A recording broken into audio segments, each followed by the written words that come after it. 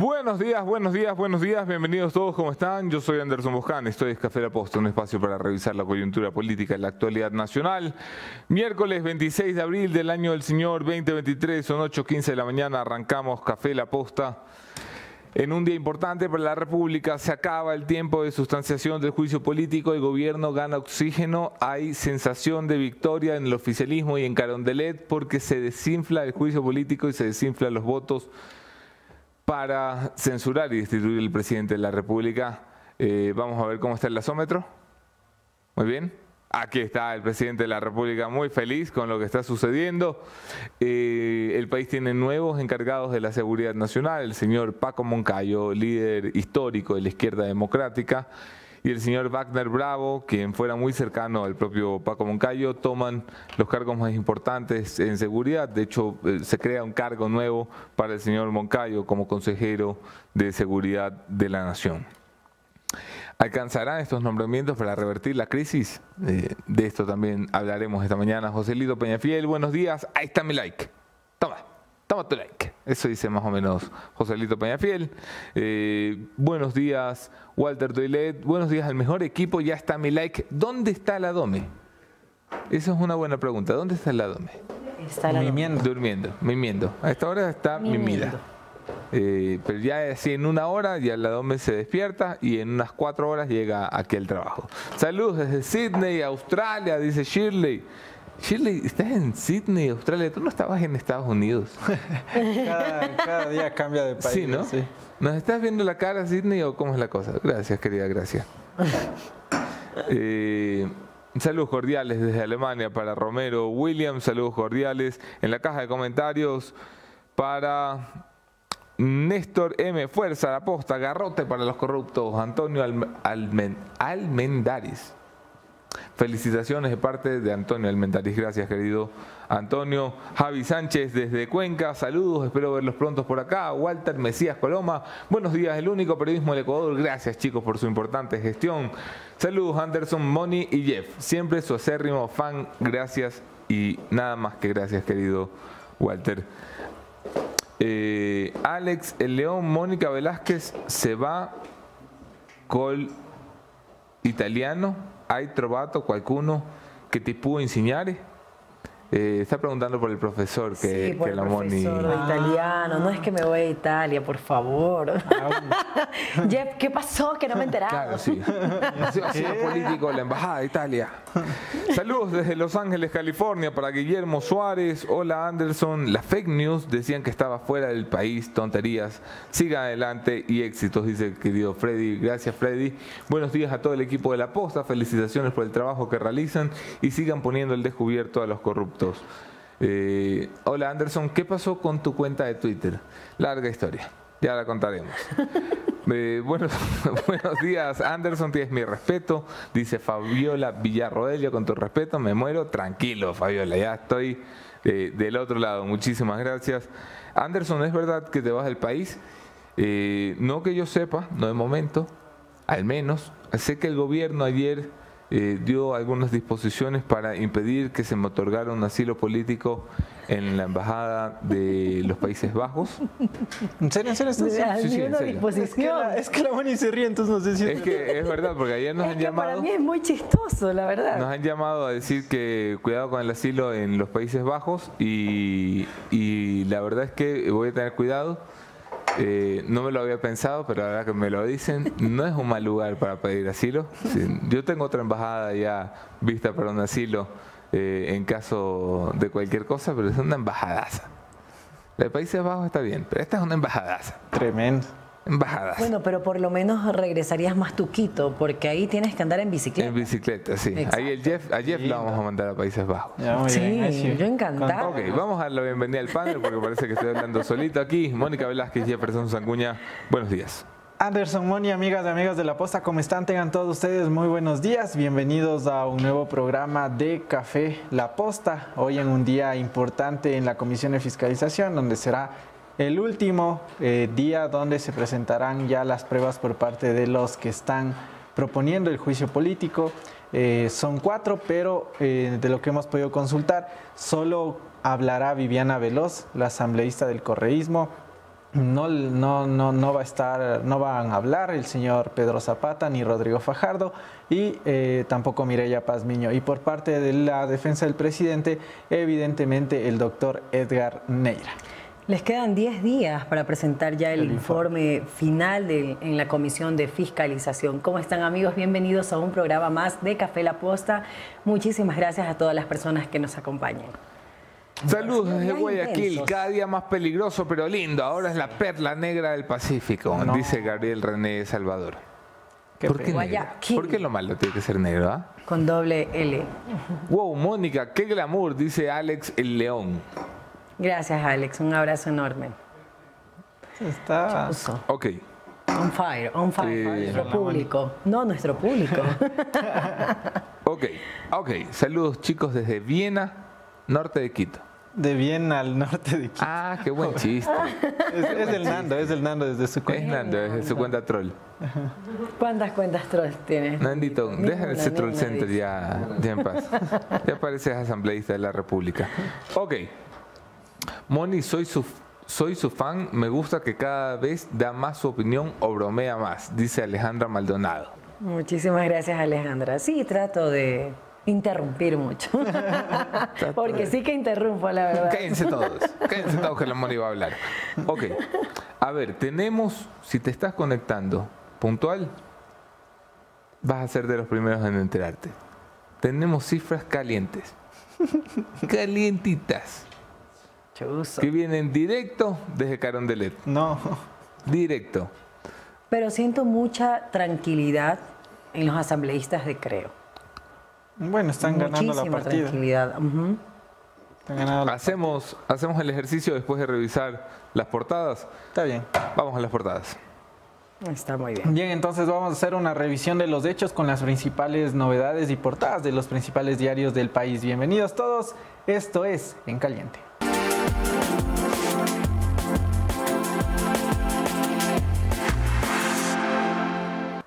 Gracias por seguir conectados a nuestra señal y por siempre mantener su confianza en nosotros todas las mañanas. Recuerden suscribirse, darle like y el clic en la campanita para que les lleguen las notificaciones.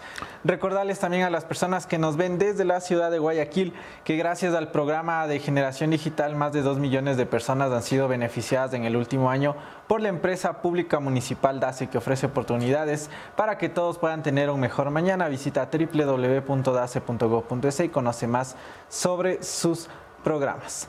Vamos entonces. Espera, Oscar Alomoto dice: paren bola. Yo estoy en el Coca, manden saludos. Saludos para el Coca, maravilloso Coca. Dan unas anécdotas en el Coca.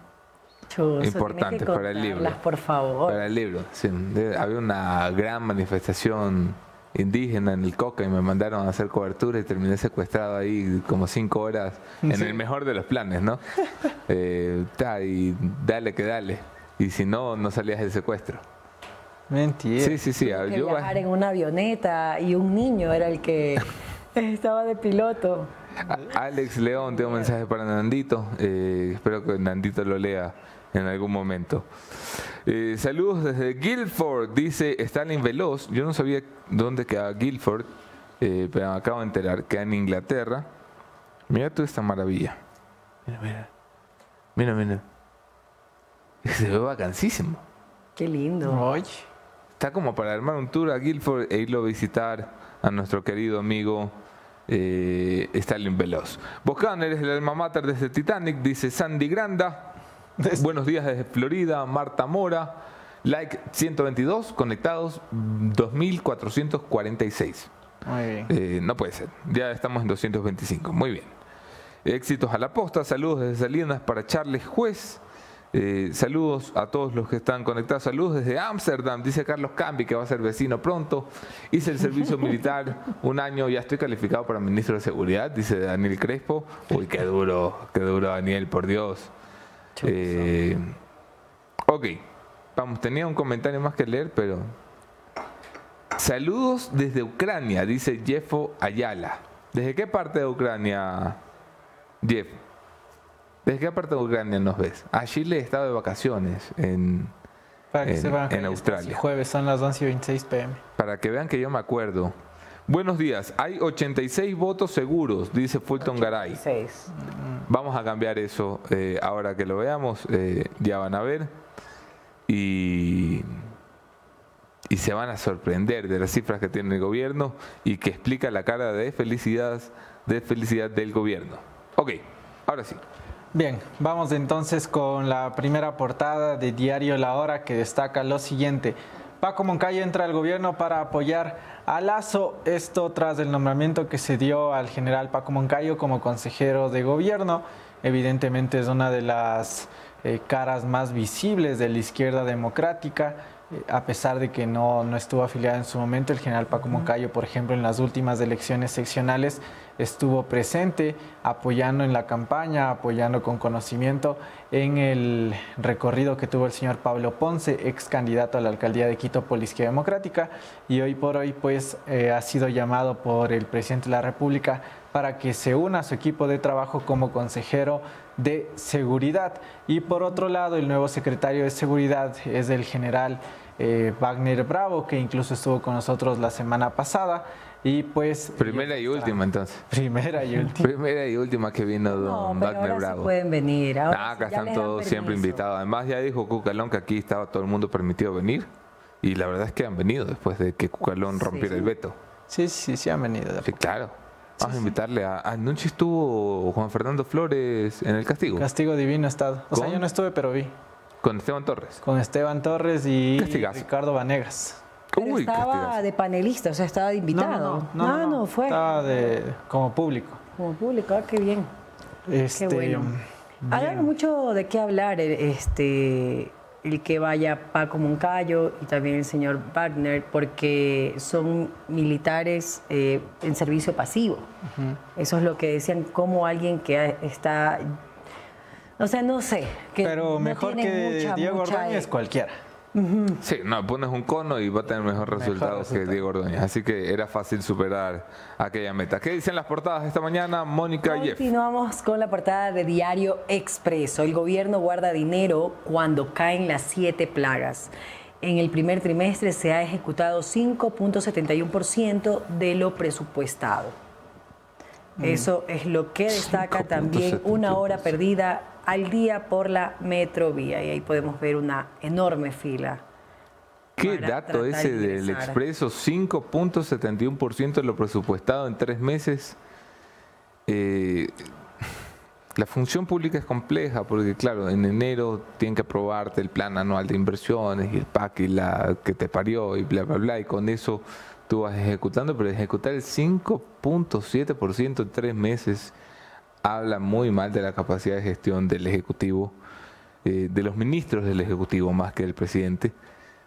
Al final, vamos, el país tiene algunas urgencias y algunas emergencias que ameritan que la plata llegue a la gente. Bajito. Bajito. Seguimos con la última portada de Diario El Universo. Pone y destaca que colectivos y la CONAIE presionan por censura al presidente. La organización indígena señaló que vigilarán la votación de los asambleístas de Pachacutic dentro del juicio político contra el presidente Guillermo Lasso. Y finalmente el Consejo Nacional Electoral entrega las credenciales a los integrantes del Consejo de Participación Ciudadana, entregó ya a los alcaldes y concejales también. Así que ese proceso ya va culminando. El próximo 14 de mayo estarán ya las nuevas autoridades, tanto a nivel seccional como en la Asamblea Nacional, con la renovación de autoridades. Así que también estaremos pendientes de ese tema. Sí, también destaca que los estudiantes ya regresaron a las aulas en la costa, ¿no? Pero ingresan en medio de una crisis de infraestructura de los colegios, con las lluvias, con la inseguridad, que esto preocupa muchísimo. Ok, vamos entonces con noticias, vamos del conteo. A ver, vamos a ver si ya llegamos al número para llegar al conteo. Hay 3.500 personas, yo creo que estamos todavía como a mitad de audiencia. Sí. Ya está bien, entonces aguantemos. Las hacemos llegar a 5.000 para darles las cifras. Si no hay 5.000 personas aquí viendo, no les decimos. No hay cifras de gobierno. No hay cifras de gobierno. Dale like y comparte esta transmisión. Esperemos que se una más gente al conteo. Vamos a las noticias después del conteo. Bien. Vamos entonces a continuar con más. Y para seguir con más noticias, la Moni Velázquez les tiene una excelente recomendación a quienes quieren formarse y ser unos cracks en la comunicación. Recuerda que se viene la mamá de los eventos. ¿De qué estamos hablando, Moni? Del evento Impacta. Falta poco para el evento de comunicación más importante del año y del país. Será el 11 de mayo en el Corum Paseo San Francisco. ¿Qué podrás aprender en este mega evento? Herramientas cómo dominar, transformar e impactar de la mano de reconocidos de periodistas como Ismael Cala y Fernando del Rincón. Las entradas van desde los $120 y las puedes adquirir en Ticket Shows. Así que anda a buscar tu entrada para que vayas a este mega evento. Tremendo el evento que se viene para que puedas aprender técnicas de comunicación y mucho más a periodistas de gran trayectoria como en su momento Ismael Cala y ahora Fernando del Rincón. Ok, vamos entonces con la siguiente novedad. Vamos con el video número 2, Moni, porque el primero ya hablamos de las nuevas autoridades. Perfecto. Que se han el posicionado. asambleísta Mario Ruiz, jefe de bancada de Pachacutic, aseguró que aunque Leonidas Issa diga lo que diga, ellos no apoyarán todo lo que él disponga. Escuchemos el video. Ya, represalias no puede haber, más bien les llamamos a todas las bases, que vengan, construyamos leyes, construyamos un proyecto político que representa el movimiento Pachacutic, defender el agua, defender la tierra, defender a los agricultores, a los campesinos. ¿En dónde dice pues el proyecto político de Pachacutic que nosotros tenemos que tener una agenda para dejarles en impunidad a los actos de corrupción de dirigentes de otros partidos políticos? ¿Acaso nosotros tenemos dirigentes que están corridos por la justicia o tenemos nosotros de interés en llegar a la presidencia para tomarnos el poder y entregar a Claro y Movistar la telefonía celular, el petróleo, las minas? ¿Nosotros qué tenemos que ver con ese proyecto político? No temen la alerta que les mandó el dirigente de la CONAI. Aquí no tiene que ver, nosotros, Pachacutic, he dicho una y otra vez, nos une una hermandad con todas las organizaciones sociales. Salimos de las luchas sociales, de la CONAI, pero aquí el movimiento Pachacutic acoge al movimiento indígena, al movimiento feminista, al movimiento obrero, a los campesinos, mestizos, indígenas, afroecuatorianos, montubios. Todos estamos aquí en el Pachacutic. Y no es solo de los indígenas, solo de los mestizos, solo de los afros el Pachacutic. El Pachacutic es de toda la gente que quiera proponerle un modelo alternativo al extractivismo, un modelo de desarrollo económico alternativo al extractivismo a este país. ¿A qué responden estas presiones? ¿Existen diálogos entre Leonidas Issa con otros sectores? Habrá que preguntarles a los compañeros, habrá que preguntarles a ellos qué es lo que pretenden con quererle arrodillar al Pachacutic hacia el correísmo. Nosotros no estuvimos de acuerdo cuando aquí se pretendió arrodillarle al Pachacutic al gobierno y nos opusimos y nos declaramos rebeldes. Pero si se pretende aquí también arrodillarle al Pachacutic al correísmo y porque no queremos nosotros apoyarles con votos para dejar en impunidad lo que pasó en gobiernos pasados, que nos digan que somos racistas, que alfombras de lazo, problema de ellos. No les vamos a apoyar, así digan lo que digan, así hagan lo que hagan, no vamos a apoyar nosotros porque eso no es nuestro proyecto político. Nuestro proyecto político es presentar un modelo alternativo a este país y eso es lo que estamos haciendo aquí en la Asamblea Nacional. Mario Ruiz no es cualquier persona, es el coordinador de la bancada del Pachacutic en la Asamblea Nacional, entonces uno podría entender que la voz de Mario Ruiz es la voz del Pachacutic. El Pachacutic empieza a distanciarse de Leonidas Issa, le hacen ñaca ñaca, le dicen anda a amenazar a la que te parió, más o menos en términos de asambleísta. Y además dice que ellos no tienen aspiraciones presidenciales, que es una indirecta en la Asamblea, que es una indirecta también que está dando Mario Ruiz. Y ahí también es importante ver el contexto de hace un año, ¿no? Mario Ruiz era el que estaba con Darwin Pereira y Mireya Pazmiño en la Casa de la Cultura en el paro de junio del 2022. Y ahora ese cambio radical. O sea, era hombre de Issa. Pero por supuesto, estaba pro Issa. Él estaba allá adentro en la Casa de la Cultura, pues, con todos los manifestantes. Bueno, en la asamblea hoy puedes tener un criterio y mañana otro. Es la asamblea y se parlamenta. Me encanta cuando dicen eso en las asambleas. Aquí venimos a hablar. Ok. Mira, Mario Ruiz representa hoy una capa todavía invisible del Pachacutic, que es la capa que se está volcando hacia boicotear el juicio político. Antes eran la minoría, era Vanegas y dos amigos. Hoy el gobierno cree que son la mayoría. y te vamos a contar los números del gobierno en un ratito, Dice Cristina Cordero, hola, ayer se quejó Anderson porque nadie dice nada de él. Pues aquí va, la suertuda es la Moni Velázquez. Toma ya, se ha dicho. Imprímanme este comentario y pónganlo por favor en la pared, aquí grandota, Nandito, te encargo de esa tarea. Somos suertudos. Qué lindo vocabulario, dice Maritza. Lo siento, Maritza, a veces se me van cosas como la que lo parió. Pero no lo completo, lo dejo a vuestra imaginación, así que qué linda imaginación. Ok. Algo más que agregar en el tema de Pachacutic. Tengo entendido que hoy se va a presentar una denuncia en contra de Mireya Pazmiño, ¿no? ¿Quién la presenta? El señor Fernando Villavicencio, porque supuestamente la asambleísta Mireya Pazmiño habría hecho que se apruebe el informe de la comisión que fue elaborado o habría sido elaborado por accionistas de Amazonas Tankers y no por la misma comisión. Es lo que también reportaba otro de las... Espera. Dice Villavicencio que el informe de una comisión de la Asamblea la hizo la empresa corrupta. Ajá, la habría hecho, ¿no? Que no la hizo la comisión per se. Así que... ¿Y qué asamblea también? Es para llorar. Yo no sé qué es peor. Esto es entre el SIDA y el cáncer. La verdad es que... ¡Qué barbaridad! Sí, tremendo. Veamos las pruebas que presente también, ¿no? O sea, ahí habrá que estar pendientes de esa denuncia y pues estaremos llevándole los detalles a través de la señal de la posta. Vamos a seguir con más. Dale. Ok. Para continuar con más noticias, a todos ustedes que están en la linda ciudad de Cuenca, en la bella ciudad de los cuatro ríos, recordarles que la posta ya llegó, porque si pusimos a los políticos nacionales de cabeza, es hora de poner a los locales. Vayan ya a todas las redes de la posta Cuenca, en TikTok, Facebook, Instagram, Twitter, todas las redes que ustedes se puedan imaginar.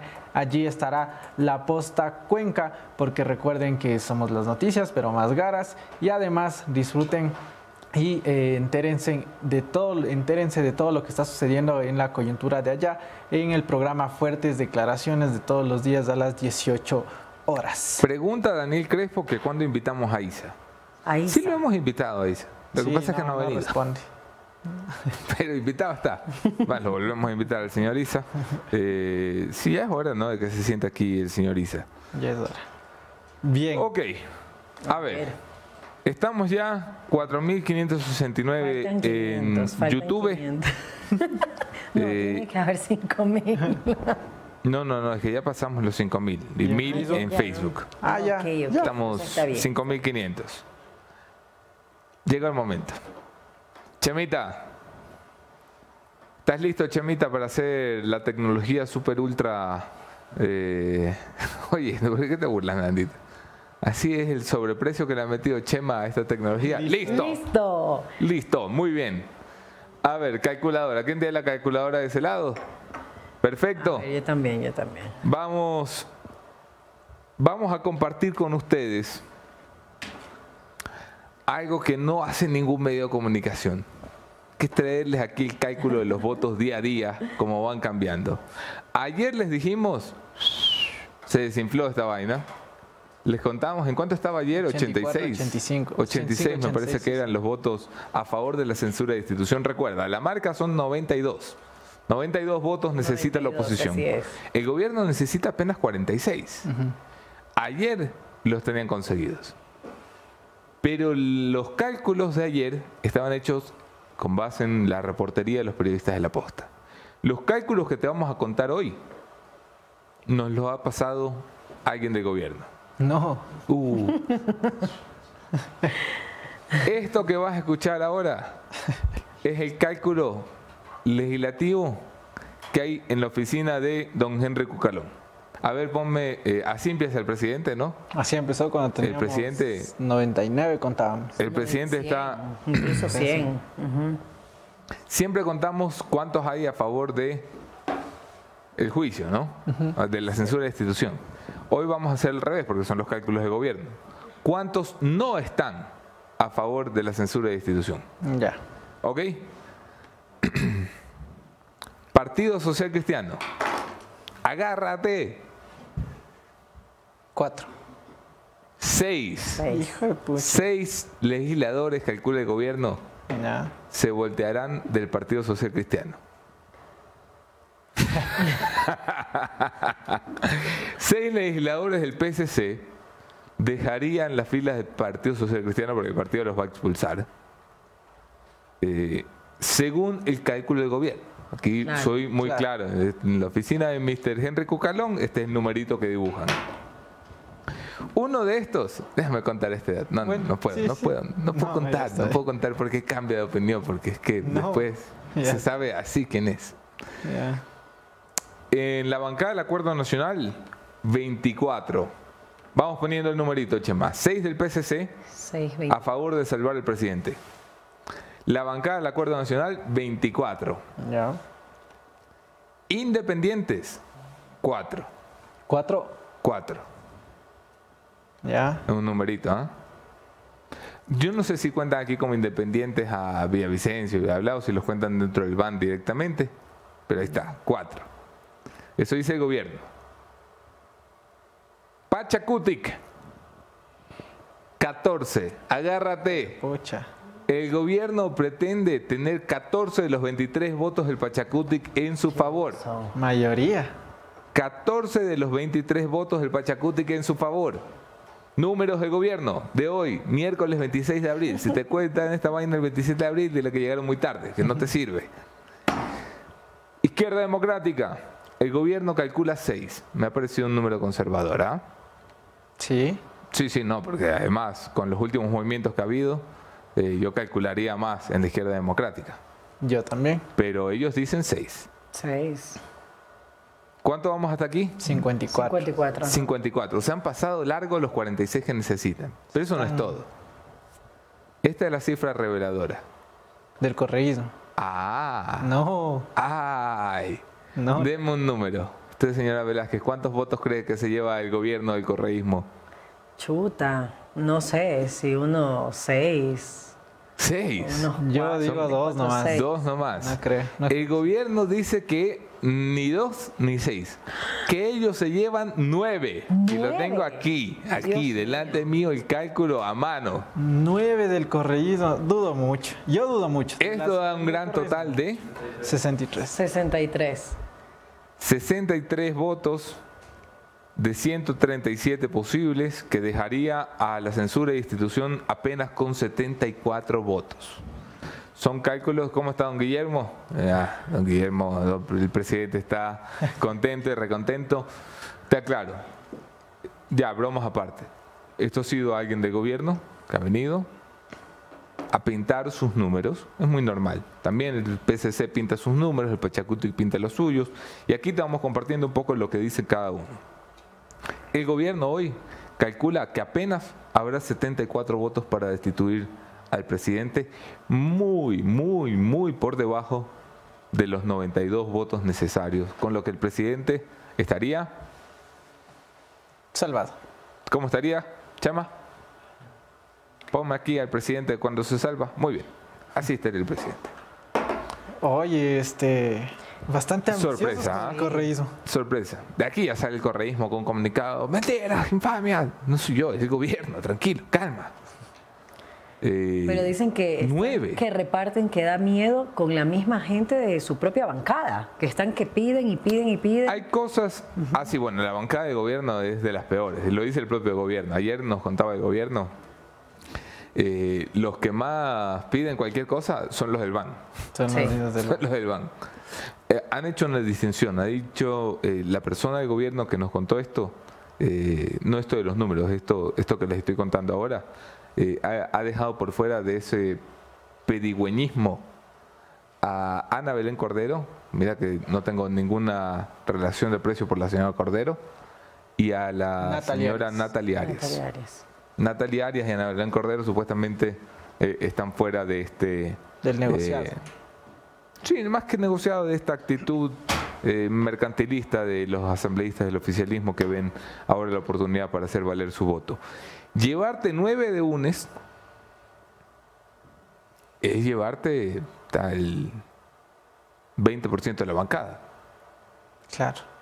O sea, yo dudo mucho. Yo creo que ellos están siendo muy ambiciosos. A ver, ¿para qué? A ver, es como cuando la oposición viene y te pinta 105, ¿no? Exacto. También es como, no me lo creo, así nomás. Nosotros tenemos nuestro número, pero nuestro número hoy está más cerca de los números del gobierno que los números de la oposición.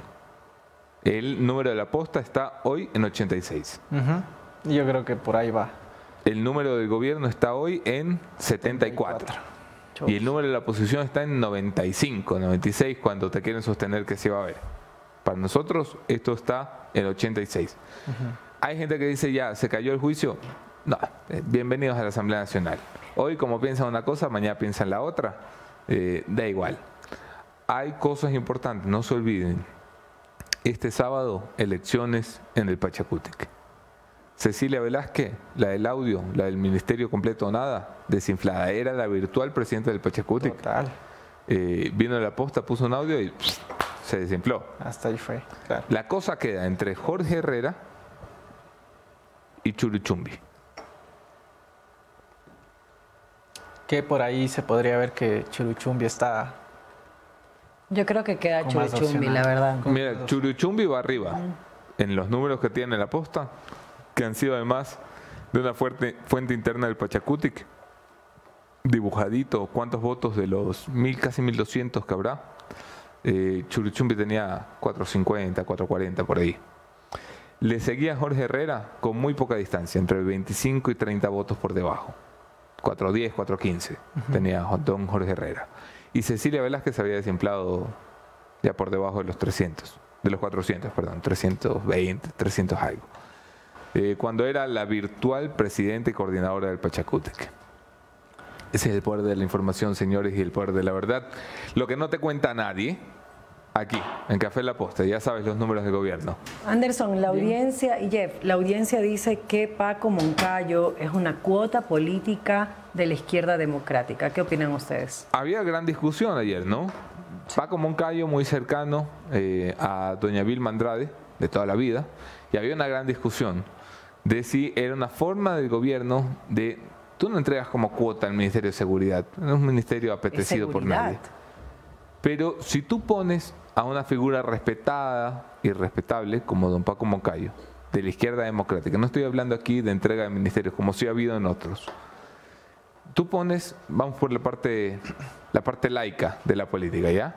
Eres Enrique Ucalón, dices, ¿cómo salvo los muebles? Pues les pongo dentro del gobierno a una izquierda democrática respetable, a un Wagner bravo, que tiene muchas relaciones también con la izquierda democrática, casi que están aquí sentados en la mesa. Aunque no les haya repartido nada, aunque no vayan a ver un duro del Ministerio de Seguridad, es como ponerlos en la mesa. Ha sido una movida inteligente para algunos. Muchos se preguntaban si esto podía o no, lo que Mónica Velázquez maliciosamente sugiere. No, la audiencia. Y dice que sí. No, sí, es verdad. Dice, no, es así. Luis Tates ha puesto el comentario. Sí. 9 de UNES, ni usted se lo cree, señor Boscán. No, yo no me lo creo. Sí, te estoy diciendo, querido Jorge Escobar, estos son los números de la oficina del ministro de Gobierno. Ok, vamos. Bien, vamos entonces con las entrevistas de esta mañana, precisamente por la coyuntura de las nuevas autoridades en la cartera de Estado de Seguridad.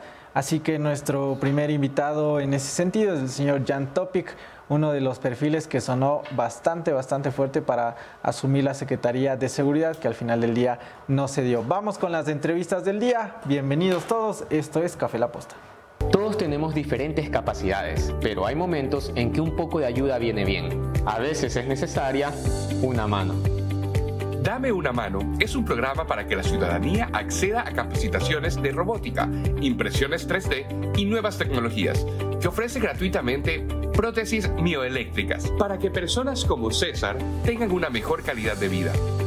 Empresa Pública DACE, trabajando por cada uno de ustedes, por un mejor futuro para todos. Alcaldía de Guayaquil, la alcaldía de la gente.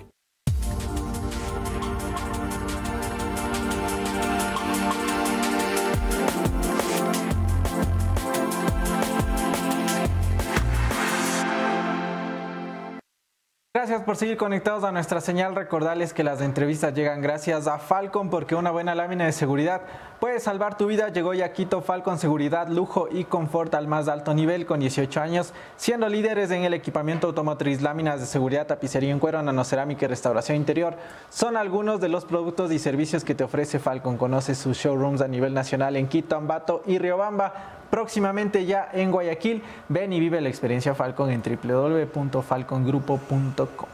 De esta manera le damos ya la bienvenida a nuestro primer invitado, al señor Jan Topic. Nos acompaña vía telemática Anderson Boscan. Tomás La Posta. Gracias a todos, yo soy Anderson Boscan en todas las redes. Podemos seguir allí la conversación. Un abrazo especial a quienes se suscriben a los canales de La Posta. Recuerda que somos más de 105.000 suscriptores solamente en este canal. Somos la comunidad de noticias más grandes de la mañana. Gracias por dejar tu like y hacer que sigamos creciendo. Y gracias por hacernos el podcast más escuchado del país. El número 1 en Spotify, por encima de cualquier producción nacional e internacional. Estamos muy orgullosos de que nos brindes esa oportunidad de informarte. Vamos a poner en pantalla a Jan Topic. Jan, buenos días. Anderson, Jeff, Mónica, a todos los que nos escuchan, buenos días.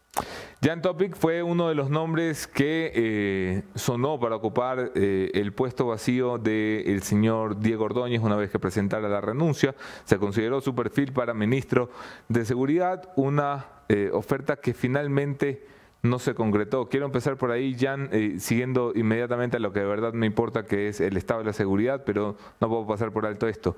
¿Recibiste o no una invitación para ser parte del gabinete?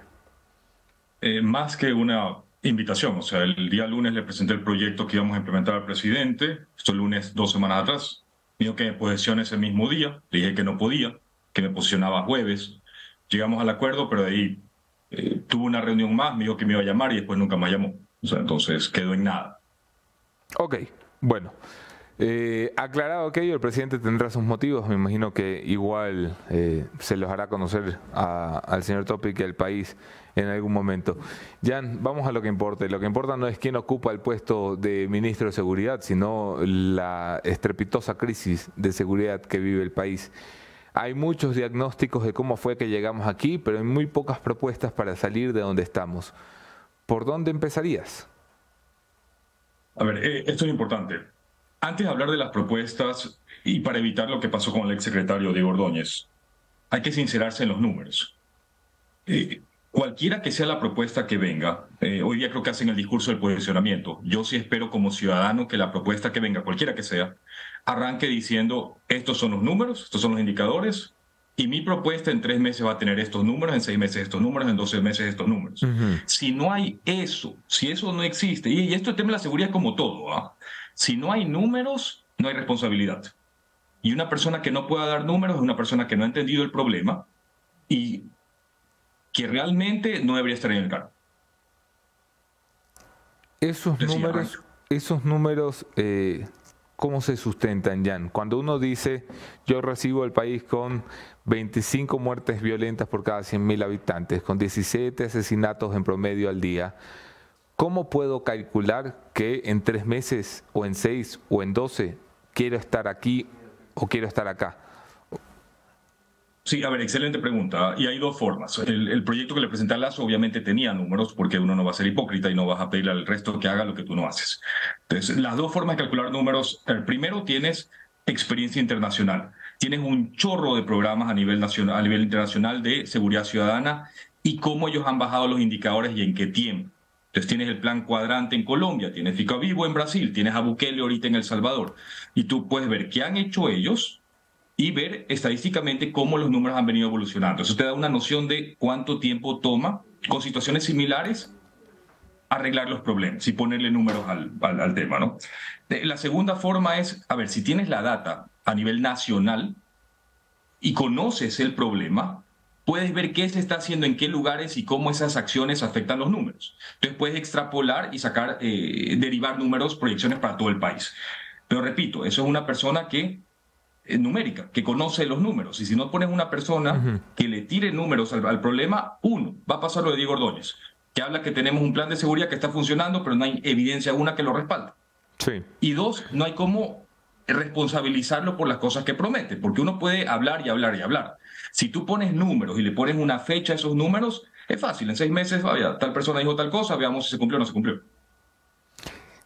Dentro de lo realista, de lo posible, porque este es un país que tiene una gran crisis, pocos recursos, institución débil, quiero decir, hay mucho por hacer. ¿Qué es lo que se puede esperar, Jan? ¿Qué tanto se puede esperanzar el país de disminuir una crisis de seguridad? Ya, a ver, regresando tal vez a lo que conozco y al proyecto que se presentó. El plan que se presentó tiene dos números importantes, dos métricas críticas, que es cantidad de toneladas de cocaína incautadas con pureza por encima del 50%. Ahorita la meta está en 200 toneladas, repito, y yo creo que es muy alcanzable llegar a 350, 400. Es más, la meta para 2023 era 400. Ahora, eso es un tema neurálgico, lo he hablado en otras entrevistas, porque si no atacas el problema madre, que es el narcotráfico, no vas a atacar el problema causa raíz de toda la inseguridad que vivimos. Y la segunda métrica es el tema de muertes violentas por 100.000 habitantes, que es como que la métrica estándar por temas de seguridad ciudadana. El primer paso era 2023, detener la aceleración de esa métrica. Ahorita el problema no es que estamos mal, el problema es que cada día se está peor. Sí. Por ejemplo, la proyección para Guayaquil, zona 8, inicios de año, era 60 muertes violentas para el 2023. Cerramos el año con 49, 2022. Sí. Ahorita la proyección está en 76, que ya nos pone en la posición séptima ciudad más violenta del mundo. Entonces, paso 1, el objetivo eso era parar la aceleración, eso era meta 2023, meta 2024 era disminuirla un 30%, que es altamente posible dado las experiencias de un chorro de otros países donde ha habido poder de decisión, donde las personas que estaban a cargo tenían la película clara e iban a implementar. Ok, vamos a hablar de estas dos métricas que tenía el plan y que traes a la mesa, Jan. La primera es, evidentemente, el problema madre es el narcotráfico. El presidente de la República salía en una entrevista hace muy poco y decía en CNN, con una lógica que me atormenta, están buscando otros negocios porque ya no tienen droga que traficar. Vamos, la estadística mundial es que tú incautas el 20% de lo que circula. Si estás incautando 200 toneladas de droga, pues puedes esperar que estés por encima de las 1000 toneladas de droga, más o menos en el Ecuador. ¿De qué sirve ir a incautar 400, ir a incautar 350? ¿Qué es lo que busca un plan de seguridad que quiere golpear en incautaciones de droga? Sí, tal vez para responderte, Anderson, a las dos partes. Primero, justo lo que mencionaste al principio es lo que tenemos que combatir, que se dicen cosas sin evidencia. Entonces, si venimos a decir de que la tasa de violencia en otros crímenes que está subiendo porque ya no tienen droga para comercializar, ¿qué data sustenta eso? 2022 incautamos 200 toneladas. 2023, primer trimestre, incautamos 50. Entonces, linealmente es exactamente la misma proporción. Pero nadie te habla del denominador que tú acabas de mencionar. Una cosa es ver cuánto incauto, otra cosa es ver cuánto intenta ingresar. Incautar 200 de 300 es excelente, incautar 200 de 2000 no es tan bueno. Entonces es importante tener las métricas claras para después venir y decir cosas como que ya, la violencia está creciendo acá porque ya no hay droga para comercializar. Necesitas la data que sustente eso. Ahora, ¿por qué es crítico llegar a 400 a 450? Mi teoría del caso, por decir si uno fuese abogado, ¿por qué la droga sale de Colombia y viene a Ecuador? ¿Ya? Porque nace en Colombia, ¿no? Primordialmente nace en Colombia. ¿Por qué viene a Ecuador? Es porque Ecuador es más barato mover droga por Ecuador que por Colombia. Entonces, literalmente he calculado que es a la mitad de precio. O sea, todos los servicios que tú le pagas a los GDOs ecuatorianos por transporte, seguridad, almacenamiento y contaminación en puertos para mover esa droga, te cuesta la mitad por tonelada que lo que te cuesta en Colombia. Entonces, si tú puedes subir, duplicar la tasa de incautación en Ecuador, vas a subir la estructura de costos de estos GDOs y así hacer que Ecuador deje de ser negocio comparativamente a Colombia. Entonces estos grupos ya se quedarían en Colombia y los exportarían desde Colombia. Esa era mi visión del tema, esa es mi visión del tema. Ok, al final el narcotráfico es una industria logística. Lo que estás diciendo es, vamos a subir los precios de producción para que Ecuador deje de ser un país llamativo para estos inversionistas extranjeros criminales, por así decirlo, para aterrizarlo en común y corriente. ¿Incautar droga de qué depende? Porque si tú me dices que la meta es incautar 400 toneladas y hoy incautamos la mitad, ¿por qué incautamos la mitad? ¿Qué hay que hacer para incautar el doble? Sí, a ver, primero, antes de tal vez responderte esa pregunta, también tenemos que saber qué se incauta, ¿no? Hay una variable que no se está reportando, tal vez una variable que ni siquiera tenemos, que es la pureza. Una cosa es incautar una tonelada de cocaína de, no sé, 60-70% de pureza, otra cosa es incautar una tonelada de cocaína de 15% de pureza. Ya yo argumentaría que una tonelada incautada de cocaína de 15% de pureza no la incautaste realmente. Te la dejaron ahí para que te tomes la foto. Entonces, esto es muy importante porque tener los números claros, ¿no? Ahora, esto es un problema de escalamiento, como se dice en los negocios. ¿Qué necesitas para escalar? Pasar de 200 a 400. Primer problema fundamental que veo nosotros incautamos en los puertos, que está mal. O sea, es mucho más complejo incautar en las ciudades portuarias que incautar en los puntos de ingreso al país. Entonces, hay un tema fronterizo que tiene que ser atacado a rajatabla. Si arreglas el problema fronterizo, no solo arreglas el problema de narcotráfico, arreglas un chorro de otros problemas, como que, por ejemplo... Aquí hemos dicho siempre, y la lógica es, no somos expertos en nada, somos gente que lee un poquito nada más, pero si tú tienes el 90% de tus incautaciones en puertos, significa que hay droga paseándose por todo el territorio nacional todo el tiempo. Pues hay que ir a por donde entra, que es lo que sugería tu plan entonces, ir a la frontera. ¿Qué haces en frontera que sea distinto a puerto? A ver, primero tienes mucho más control. Ya, por ejemplo, uno de los problemas con Tecón es que ya está concesionado, no tienes tanto poder de decisión. Como gobierno nacional, tú tienes control completo de las fronteras. Uno. Dos, es mucho más organizado. Es mucho más organizado y tú tienes todo el poder de decisión de decir no entras o sí entras. Tienes menos puntos de ingreso. Yo contabilicé 76 puntos de ingreso totales de Colombia, 72 ilegales. Legales solo son 4. Entonces es mucho más fácil manejar 4 puntos de ingreso que todas las playas de donde salen las lanchas de alta velocidad o todos los puertos que tenemos. Entonces, repito, tienes mayor poder de decisión porque no estás hablando con una empresa que concesiona el puerto, a quien se concesiona el puerto. Son menos y es más fácil controlar. O sea, es más fácil de armar una estructura ahí. Es más fácil militarizar, es más fácil poner elementos de seguridad, es más simple. Y arreglas también, repito, un chorro de otros problemas, como por ejemplo que, no sé, prófugos de la justicia se escapen. Sí, y contrabando que merma las arcas públicas y hay un montón de rollos en frontera. ¿La contaminación de las Fuerzas Armadas, de la Policía Nacional, es una realidad? ¿Es un mito? ¿Cómo sustentar esto, Jan? A ver, subjetivamente no te puedo tirar números. Yo sí creo que es una realidad. No creo que es la mayoría, pero repito, no tengo data para sustentártelo, es mi opinión personal. Pero más importante que eso, sí hay forma como combatirlo. Entonces al presidente se le presentó un proyecto para la estructuración de estos puntos fronterizos, muy apalancado en la tecnología, que minimizaba la susceptibilidad a corromperse. Entonces no importa quién pongas en sitio, la toma de decisiones se hace en otro lado y es más fácil de mantenerlo limpio, transparente, recto. ¿No? Que es crítico para el sistema, porque, repito, es que en las cárceles tú vas a la regional y tienes escáneres. El problema es que nadie los usa. Sí, hombre, y tiene inhibidores. El problema es que todo el mundo adentro tiene internet. Ya vamos a la segunda variable, las muertes violentas, que es la gran preocupación de la gente. Deberían ser ambas, pero al final la gente dice, pues, mira, droga ha pasado aquí todo el tiempo. A mí lo que me preocupa es que ahora salgo a la calle y me matan, salgo a la calle y me secuestran, salgo a la calle y me extorsionan.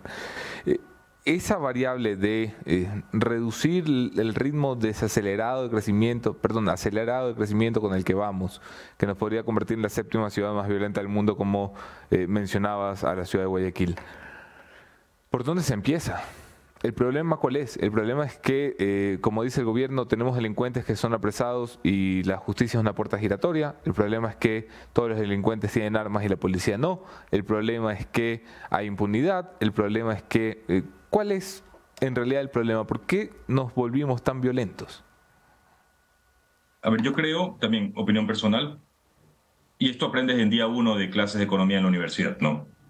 A mayor riesgo, más retorno, ¿no? Mientras cualquier negocio en que te metas y la probabilidad de éxito va bajando, o sea, es más riesgoso, te exige mayor utilidad. Por eso, ¿no?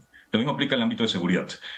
Como el margen económico es tan alto, la proclividad a la violencia sube significativamente. Entonces, eso es muy importante entender. Hay crímenes, pero no todos los crímenes te conllevan a este grado de violencia. Ahora, ¿qué hacer para atacar eso? Yo sí creo firmemente que la mayoría de los crímenes, de los sicariatos que se dan, es por pelea de entre estos clanes familiares. Son peleas territoriales, sea por el tema de microtráfico o sea por tema de territorio para controlar los centros de acopio del narcotráfico. ¿Cómo arreglas eso? Y esto vienen los otros dos ejes que había. Le presenté 4 ejes de solución al presidente. Uno era el control penitenciario. De nada sirve, esto mencionaba en una entrevista hoy en la mañana, de nada sirve estarse quejando de jueces y fiscales, que está fuera de tu esfera de influencia, si lo que está dentro de tu esfera de influencia no lo controlas, no lo has arreglado. Entonces, primero, toma control de las cárceles, porque de nada sirve estarse quejando que los fiscales o los jueces no llevan a las personas presas si tú no tienes control de ese lugar a donde van a ir, de las cárceles. Entonces, primer tema, control penitenciario para que existe el disuasivo o un disuasivo significativo para estos sicarios, ¿no? Y 2, una correcta asignación de recursos. Este fin de semana estaba aquí en San Borondón y me fui a Alhambra, me fui al Village y estaba toda la gente de las Fuerzas Armadas ahí. Ya ahí no tienen que estar.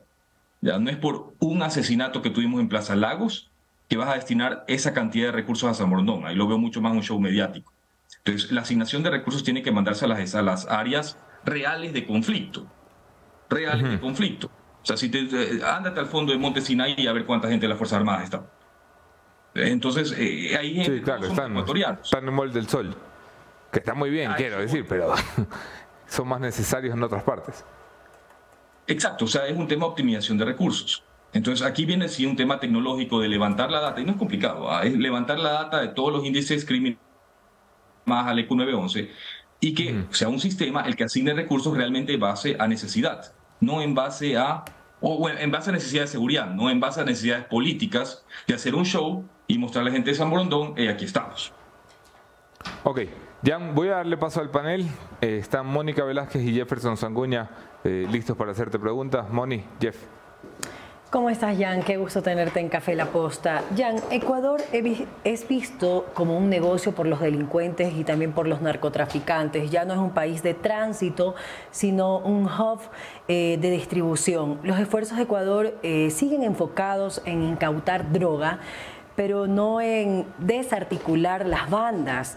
¿Cómo logramos ese siguiente paso? Primero, o sea, tal vez discrepo. No sé si nuestro enfoque es incautar drogas. La meta para este año son 200 toneladas y mantengo mi tema con mi escepticismo con los números. O sea, ¿por qué son 200? ¿Por qué no son 230? ¿Por qué no son 150? No hay un tema técnico de estructura general de por qué tenemos que incautar tanto y cómo eso sirve al plan maestro de tener la delincuencia. Entonces, repito, y aparte no se declara lo que mencioné hace un ratito, no se declara la pureza. Claro. Si tú no determinas la pureza de la droga que incautas, puede ser cualquier cosa. Puede ser cualquier cosa. Entonces, no sé si nuestro norte es ese, incautación de drogas. Yo sí creo que nuestro norte debería ser ese. No sé si ahorita lo es. Ahora, sobre el tema de desarticular bandas, en cambio, ahí sí discrepo fuertemente. Yo creo que ese no debería ser nuestro norte. Okay. Yo estas pandillas las veo muy similares a un McDonald's, a un Burger King. ¿A qué voy? Alta rotación de personal. Hoy día está uno que te sirve la hamburguesa, mañana está otro, pero la empresa sigue funcionando igual. Se capturó al gato Farfán, al día siguiente subes a 1000. Claro. Es una estructura delictiva que ha evolucionado para permitir una alta rotación de personal. Así sobreviven, ¿ah? Así sobrevive la estructura. Entonces yo no creo que el enfoque tiene que ser personas. O sea, sí, tienes que llevar preso a las personas porque están delinquiendo, están infringiendo la ley, eso sí. Pero el enfoque, el norte no debería ser ese. Yo creo que el norte debería ser producto. ¿Dónde más les afectas? El producto. O sea, si quieres destruir McDonald's, claro, quítales el suministro de carne. ¿Ya? ¿Cómo haces hamburguesas si no tienes carne? Ahí los partes. No es atacando a las personas que te sirven la carne. Jan, por otro lado, hoy se posesionan 2 personas responsables de la seguridad del país, como es el señor Paco Moncayo y el señor Wagner Bravo. Publicabas que tenías preocupaciones, pero debemos darle el beneficio de la duda. Yo quería saber cuál era tu preocupación como experto en seguridad con estas designaciones, ¿no? Eso fue rápido. Creo que el tweet lo puse hace 15 minutos. Esa es la velocidad que se necesita en el gobierno, ¿no? Esa es la velocidad que se necesita en el gobierno. Y creo que por ahí va mi respuesta. O sea, a ver, primer paso, y ahí estoy de acuerdo que el presidente creo que hizo una excelente decisión, tienen que ser personas incorruptibles. O sea, a estas alturas del partido no puedes estar preocupado si va o no va a ir a robar. O sea, tienes que tener la certeza de que la persona va a ir a trabajar. Entonces, paso 1 tiene que ser incorruptible. Pero paso 2, y ahí está mi preocupación, incorruptible por sí sola no hace nada. O sea, si no designas a nadie y dejas el puesto vacío, no es corruptible, no lo van a corromper porque no hay nadie. O sea, paso 2 es que hagan cosas. Y eso es lo crítico. O sea, si estamos frente a una burocracia muy lenta, bueno, se lo ha hablado ad nauseam, o sea, se ha hablado del tema de la demora en compra de chalecos, el tema de la munición, todo. Claro. Entonces, si estás frente a una burocracia muy lenta y necesitas una persona que vaya a agilitar enormemente los procesos y que sea muy orientado, repito, a números. O sea, yo sí espero que en el discurso de posicionamiento hoy día digan, como en todo, este es el plan, estos son los números y en 3 meses, 6 meses, 12 meses estos van a ser los números. Si no hay eso, es politiquería. Así de simple. Claro. No hay compromiso real. Entonces, espero que ese sea, les deseo el mejor de los éxitos, además se puede apoyar en cualquier cosa, siempre a las órdenes como ciudadano, Claro. pero sí tengo mis dudas porque no es lo que he visto en el pasado.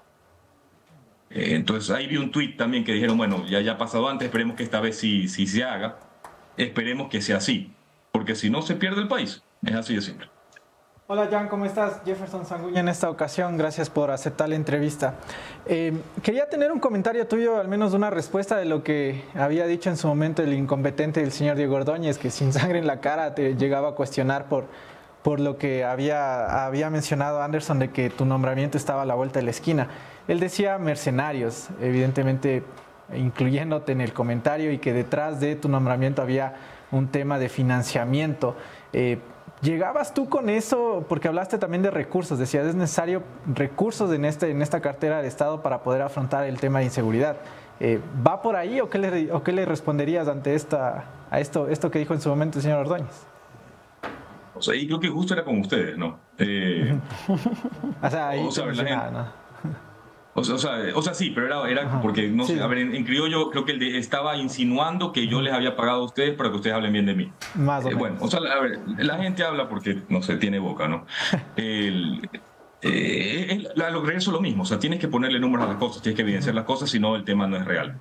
Así de simple. Ahora, viendo el tema macro, yo no sé si es un problema de falta de recursos, ¿no? El presupuesto, la ejecución del presupuesto en seguridad el año pasado fue que 30%.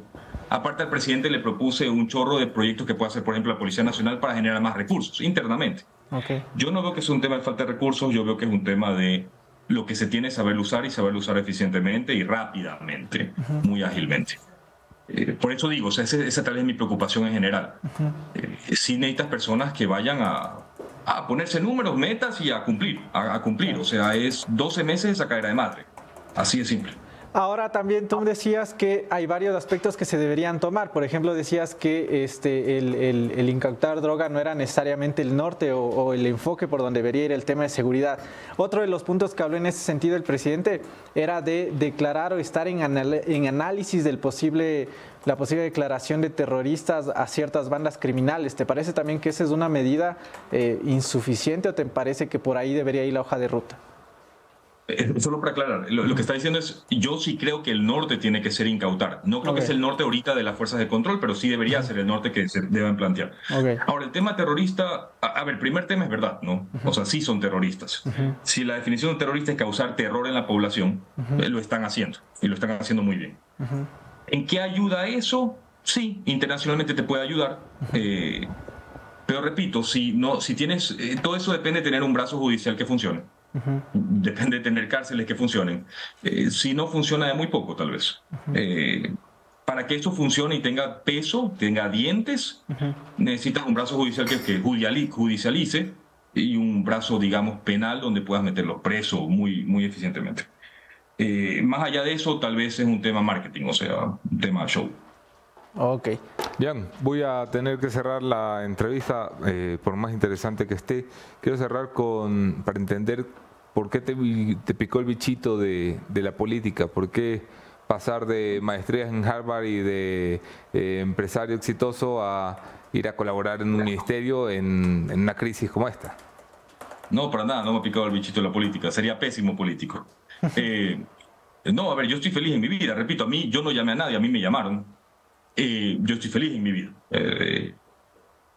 Con la situación donde estamos, y creo que tú también, Anderson, o sea, tenemos hijos pequeños. Yo sí quiero que mis hijos en 10 años puedan ir a la discoteca tranquilos. No veo que nadie esté dando pie con bola. y yo no veo que en la posición que estemos, si el presidente te llama y te pide algo, tú estés en posición de decirle no. O sea, no puedes, hay que arrimar el hombro, o sea, tienes que hacerlo. Personalmente no me gustaba el cargo, o sea, pero tienes que hacerlo, o sea, o si no, se pierde el país. Lo mejor que nos puede pasar, a mí también personalmente, es que las personas que estén a cargo ahorita den pie con bola, arreglen el problema y como que yo lo recibo gratis. O sea, tenemos el país seguro y no tuve que involucrarme yo. Pero esperemos que den pie con bola. Esperemos que se presenten los números y esperemos que esos números se alcancen, ¿no? Esperemos, por el bien de todos. Gracias, Jan Topic, por tomarte el tiempo. Señores, excelente día. Saludos. ¿Escucharon ustedes? Bien, estuvieron las declaraciones de Jan Topic, que sonaba para tomar la cartera de Estado de la Secretaría de Seguridad y pues en esta ocasión dando su versión sobre los nuevos nombramientos alrededor del ámbito de la seguridad. Vamos a seguir con nuestra siguiente entrevista, pero siempre con buenas recomendaciones. A ti que estás buscando apoyo en la auditoría y contabilidad, ¿a dónde tienen que ir? Tienen que ir a Ecovis, firma internacional con amplia experiencia en contabilidad e impuestos. Ecovis te ofrece los servicios de supervisión contable. Deja atrás tus preocupaciones y siente el respaldo de consultores con más de 20 años de experiencia. Contáctalos ya. Atención a nivel nacional. Oficinas en Quito y Guayaquil, los contactos aparecen ya en pantalla. Anda con Ecovis. Vamos a seguir conversando ya en el aspecto político, porque nuestro siguiente invitado es el asambleísta por el Partido Social Cristiano, el señor Luis Almeida. Hoy se termina el tema de pruebas y demás en la Comisión de Fiscalización alrededor del juicio político al presidente de la República, así que vamos a hablar de este punto en específico. Le damos ya la bienvenida y Anderson Boscan, tomas la posta. Ok. Vamos a pasar con nuestro segundo invitado esta mañana. Luis Almeida no necesita presentaciones, asambleísta y legislador de la República. ¿Cómo estás, Lucho? Un abrazo. Primero, felicitarlos a ustedes por la valentía de buscar la verdad. Es duro encontrar la verdad, pero lo están haciendo ustedes exitosamente y eso ayuda a que el país se fortalezca, que la democracia vaya por mejor camino y que tengamos mejores gobiernos. Vea, acabo de ver cómo el señor Jan Topic, que es un gran profesional, ha sido hasta engañado. Engañado, realmente yo creo que él es un hombre muy preparado, muy actualizado en cierto tipo de informaciones, pero eso es lo que pasa en el país cuando no tenemos gobierno. Y no tenemos gobierno y por eso es que usted ve ahora que están infiltrando a los partidos políticos. A nosotros ya se nos llevaron uno y quieren llevarse 3. Que se van a llevar 5, dicen. Vamos a ver si la gente nuestra tiene precio o no. Yo confío en que los legisladores quieran ir a sus casas tranquilos con sus familias y que no por la emoción de $2 millones, de 3 millones, de 1 millón, de 11 millones para la prefectura, 28 millones de remediación ambiental, muchas cosas importantes que el país no le gusta. Nada cambio. Nosotros queremos, el país quiere gente transparente, gente honrada, gente seria, y yo creo que ninguno de los legisladores aquí intentan comprarlos, entre comillas, que yo confío es que hasta el último el espíritu cívico y patriótico de ellos y de familia no acepten ese tipo de cosas, porque ¿qué le dirán a sus hijos, a sus familiares, a sus amigos? Que la gente los vea, oye, ¿cuánto te dieron? Ese tipo de cosas son horribles, querido Anderson. ¿Hay mucha presión en la bancada del PCC? Bueno, tengo un ministro de gobierno que los conoce a todos y muy bien, ¿no? Puede que, pero es un hombre que tiene sangre de chinche, ¿no? Pero quiero decirle que no, sangre de chinche es el hombre, el chinche pica feo, pica duro. Entonces, esa sangre de chinche es molestosa, ¿no? Esa es una cosa de nuestro pueblo, habla así. Y quiero decirle que no es que nos conoce exactamente, sino que la capacidad de inoperancia que tiene el gobierno, la tratan de justificar no sé para qué, solo por capricho, que es quedar en el gobierno cuando no tenemos gobierno. No hay gobierno en el Ecuador, no hay soluciones. Dígame usted, ¿qué puente baile han puesto nuevo en este instante en las inundaciones que hay en la provincia de Los Ríos, en Guayas, porque aflojaron las compuertas de los sitios reservorios de agua, que no han solucionado? Nuestra gente sigue siendo pobre, está más pobre que nunca. Esa es la solución que queremos los verdaderos políticos, que estimamos que al pueblo hay que servirlo.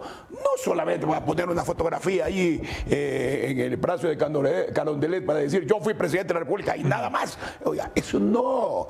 Oiga, a alguien lo reconoce el país cuando es un hombre generoso, bueno. Este gobierno debió haber abierto el abanico, no lo abrió. Se puso en el egoísmo de recaudar impuestos solo para pagar deuda externa. Oiga, ese es el problema. Por eso es que Lucho Almeida es firme defensor de la situación popular. Siempre lo he sido. Por lo tanto, yo creo que aquí, si se quiere enrumbar, hay que enrumbarlo de otra manera, ¿no? ¿Se le está cayendo el juicio, Lucho? No se está cayendo el juicio. Yo lo que creo, vea, en el anterior juicio contra el señor Glass hubieron 29 fallas. Eso es lo que me han contado. No es que se cae. Yo creo que definitivamente hay mucha influencia, hay muchos troles, mucha gente que está hablando. Para eso sí tienen iniciativa. No sé quién esté mandando atrás del gobierno, porque el señor Glass no está haciendo nada. Hay alguien atrás del gobierno. Por eso es que estoy pidiendo yo una información al hospital militar que nos informe el estado exacto de la salud del presidente de la República. Bueno, es complicado el estado de salud del presidente. Entonces hay otro que manda y no es el vicepresidente. De hecho, en ese momento estamos fuera de gobierno. El presidente ni siquiera está firmando. ¿Se da cuenta? Entonces alguien está atrás del gobierno. ¿Quién es? Pregunto yo. ¿Quién es si no lo vemos? Yo no creo genio al señor que dijo antes usted, el señor Cucalón. No, porque es un hombre inexperto. Que quiere aprender, sí. Pero en esto se necesita más temple, ¿no? Y más amor patrio. Pero los números que tiene el gobierno, y los he comentado esta mañana, son de victoria completa para el gobierno. Ellos aspiran a voltear 6 socialcristianos, 9 correístas, los 24 de la bancada oficialista, 4 independientes, 14 Pachacutic, 6 izquierda democrática. ¿Se acerca eso a sus cálculos? Yo más o menos coincido con usted en la intención de lo que ellos han programado. El día sábado se han reunido. Y eso es una voz real. Hay gente que se quiere vender y que le están ofreciendo $3 millones. Yo creo que no debería ser así. Y las almas más débiles, dale $1,5 millones, dale $1 millón, y más estos puestitos y toda esta cosa. Pregunto, ¿con qué cara van a ir esa gente a las provincias? Por eso es que yo creo y confío en que los parlamentarios estarán a la altura de ser padres de la patria, no convertirse en padrastros del país. ¿Qué pasa si se van más del PCC? ¿Qué mensaje sería eso? El mensaje es que simple y llanamente de un partido que acaba de... Dudo que lo hagan. Yo creo que la sensatez va a estar más presente. ¿Qué le contestará a su hijo, a su nieto, a su familiar, a su hija? ¿Qué le contestaremos a las familiares? ¿Qué le Pero se encuentra en esa debilidad el Partido Social Cristiano. Normalmente era el partido del que no se iba nadie, ¿no? Veamos, yo confío en la gente, uno ya se llevaron, que una justificación medio infantil, que tuvo que irse porque si no le quitaban la seguridad. Perdóname, Lucho Almeida anda por todo el país sin ningún guardia, mientras Don Villa anda con 10 guardaespaldas con ametralladora. No puede ser. Qué rollo que tienes con Villavicencio, ¿no? No es que tengo bronca, sino que es un cooperativo, y yo ando solo, y la gente me dice, Lucho, hermano, ¿cómo estás? Ve, ya hasta me brindan un cafecito. Pero seguramente el señor Villavicencio se paga su seguridad. No, pues eso es armas del Estado. Sin embargo, no le damos a la gente seguridad. Lo que dijo el señor Topic, hay que ir no solamente a proteger los barrios más importantes de Guayaquil, sino a donde está el problema. Y eso lo hace quien sabe. Lógico, ahora están poniendo a personajes muy reconocidos, pero si no le dan los recursos económicos, si la tacañería es para guardarte para mi negocio, tener la plata para pagar deuda externa, porque allí ya nadie se gana el 15%, sino el 70%, entonces va a fracasar el más grande de los generales que pueden poner. Lucho, voy a pasar con el panel. Están Jefferson Sanguña y Mónica Velázquez. Asambleísta Almeida, buenos días, gracias por aceptar la invitación. En el contexto del juicio político y sobre todo lo que viene a la vuelta de la esquina está la renovación de autoridades en el Parlamento. Se habla de su nombre como posible opción del Partido Social Cristiano para ser el candidato a pelear la presidencia en la Asamblea Nacional. ¿Qué tan cierto es eso? Bueno, yo no puedo mentir, yo soy un político de muchas datas, he sido 7 veces legislador.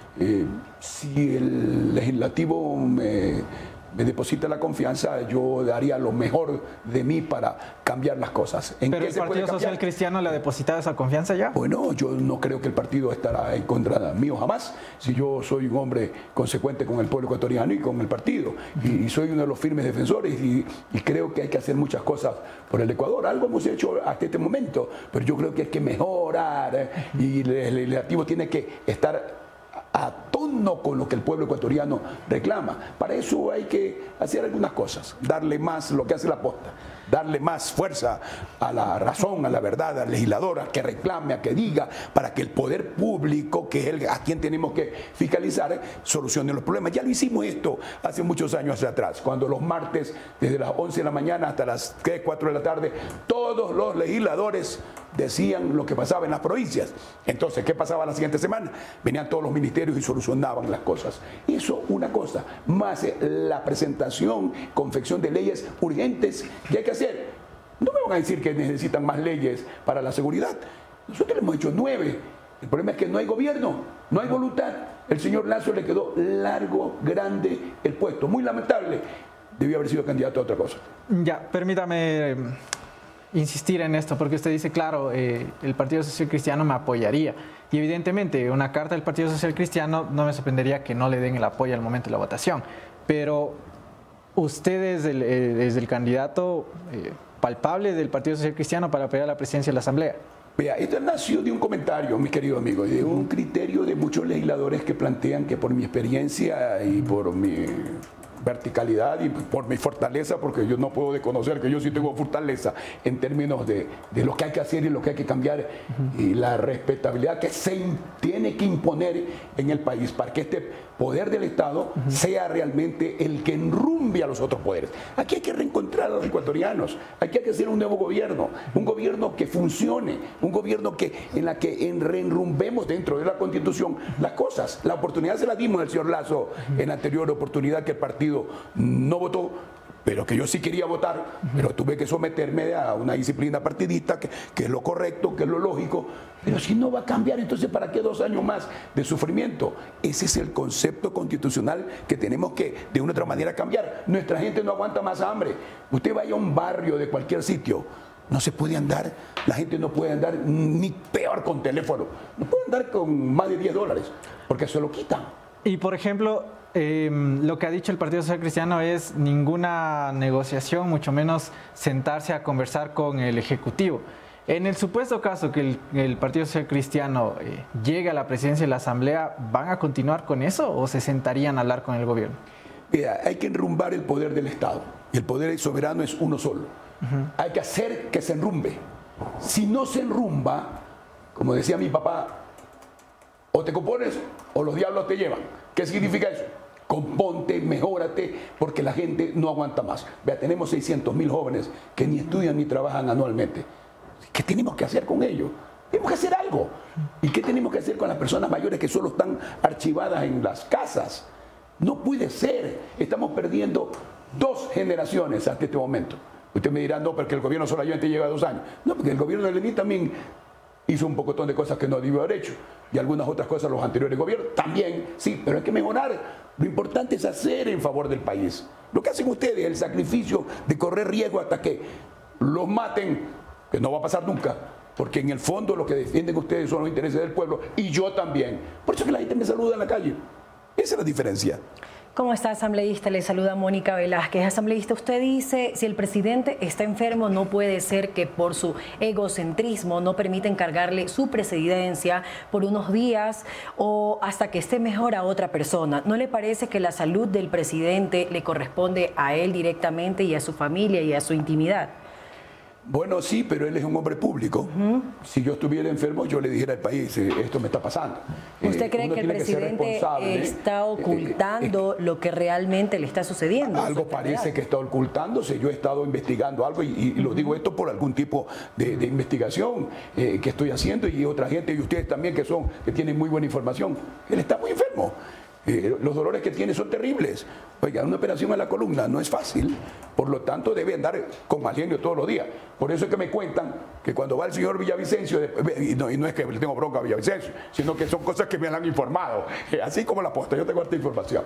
Después que se va el señor Villavicencio le dice, carajo, después de esta tontería que termine este hombre lo mando al diablo. O sea, le pide tanto que lo tiene hostigado. Ese es el problema. Y no es que quiero que no le pida el señor Villavicencio, el señor gobernista que le pida.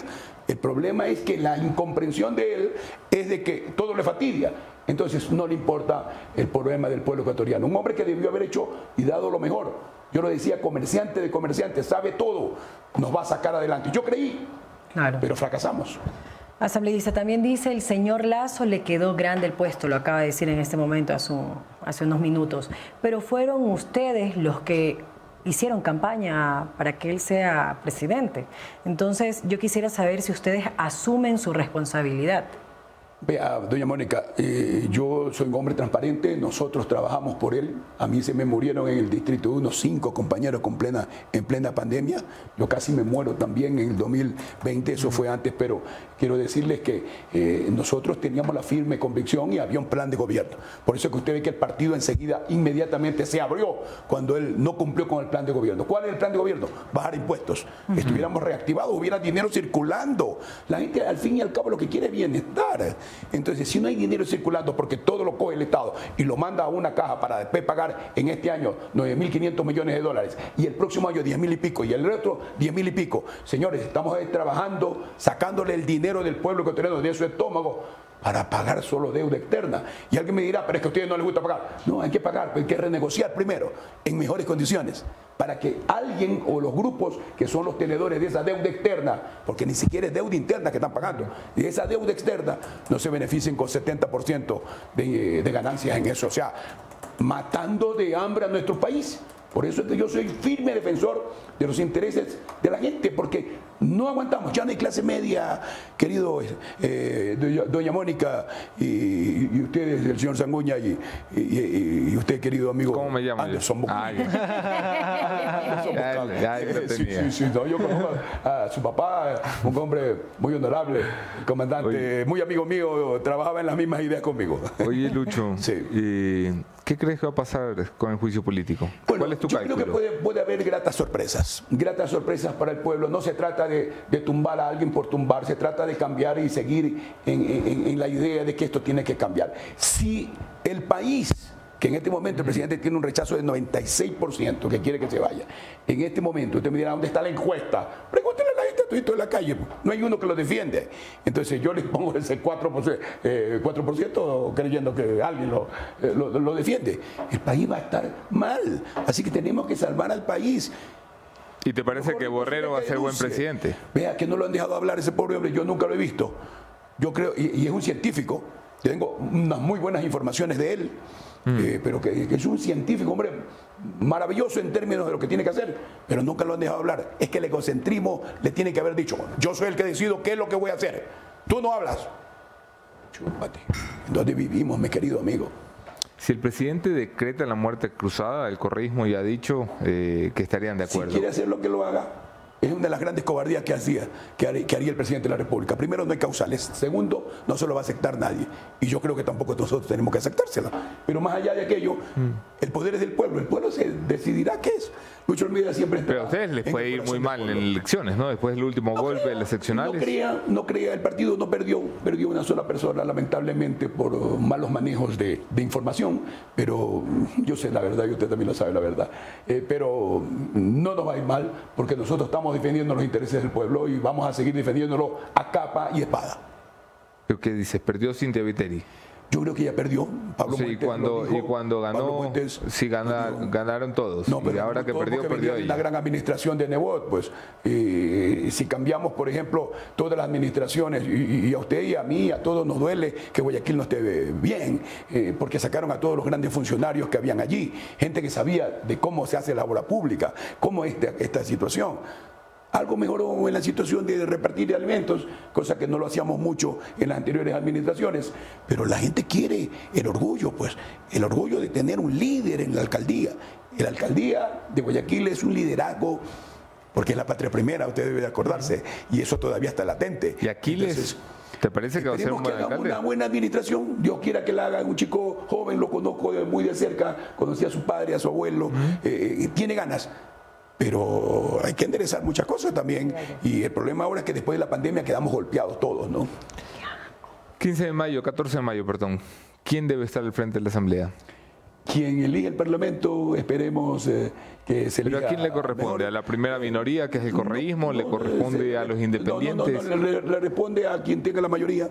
Y en esas circunstancias sí está mi nombre entregaré más, lo mejor de mí al país. Pero van a si buscar, no, pues aplaudiré. ¿Van a buscar mayoría ustedes? Pues nosotros tenemos una mayoría y nosotros vamos a defender esa mayoría. El gobierno trata de hacer lo mismo que hizo en la anterior oportunidad. Quieren hacer lo mismo que la señora Yori. Entonces, para eso están ilusionando a una de las personas de Pachacuti. Creemos que Pachacuti está en la altura de defender los intereses populares. ¿A quién Usted lo sabe, mi querido amigo. ¿A quién? No lo quiero decir porque se me puede resentir. Ahí está, ¿para qué la inmunidad parlamentaria si no? No, también hay que tener una sensibilidad. Gracias, Luis Almeida, por venir y conversar. Gracias por hablar con claridad. A los tiempos y felicitarlos, a decirles que cuentan con mi apoyo en esta lucha por la verdad. Te escucharon ustedes, señores. Gracias. Bien, pudieron escuchar ustedes al asambleísta por el Partido Social Cristiano, Luis Almeida, en torno a lo que está sucediendo en estos momentos en el Parlamento, el juicio político, y pues que ya empezó digamos, las declaraciones de del último día, donde Viviana Veloz en estos momentos ha iniciado ya las comparecencias de ahí y continuará con el de la defensa del presidente de la República, y de ahí sí a preparar el informe que llevará precisamente a la votación en el Pleno. Y acaba de llegar una carta del ex gerente de Flopec, el almirante Johnny Estupiñán. Ha enviado una carta que quiere que sea leída. Así es. Veamos qué pasa en este último día de sustentación de pruebas en la Comisión de Fiscalización. Y mientras anunciábamos que Fernando Villavicencio iba a presentar una denuncia contra Mireya Pazmiño, Mireya Pazmiño acaba de presentar una denuncia contra el presidente de la República por peculado. La guerra de las denuncias. Oigan, ya aquí terminamos el programa. Mañana, si están puntuales, les cuento lo que nos contó el personal del Hospital Militar sobre la salud del presidente. Información de la posta. Aquí. Nos vemos mañana. Chau, chau. Nos vemos mañana. Chau. Chau, chau.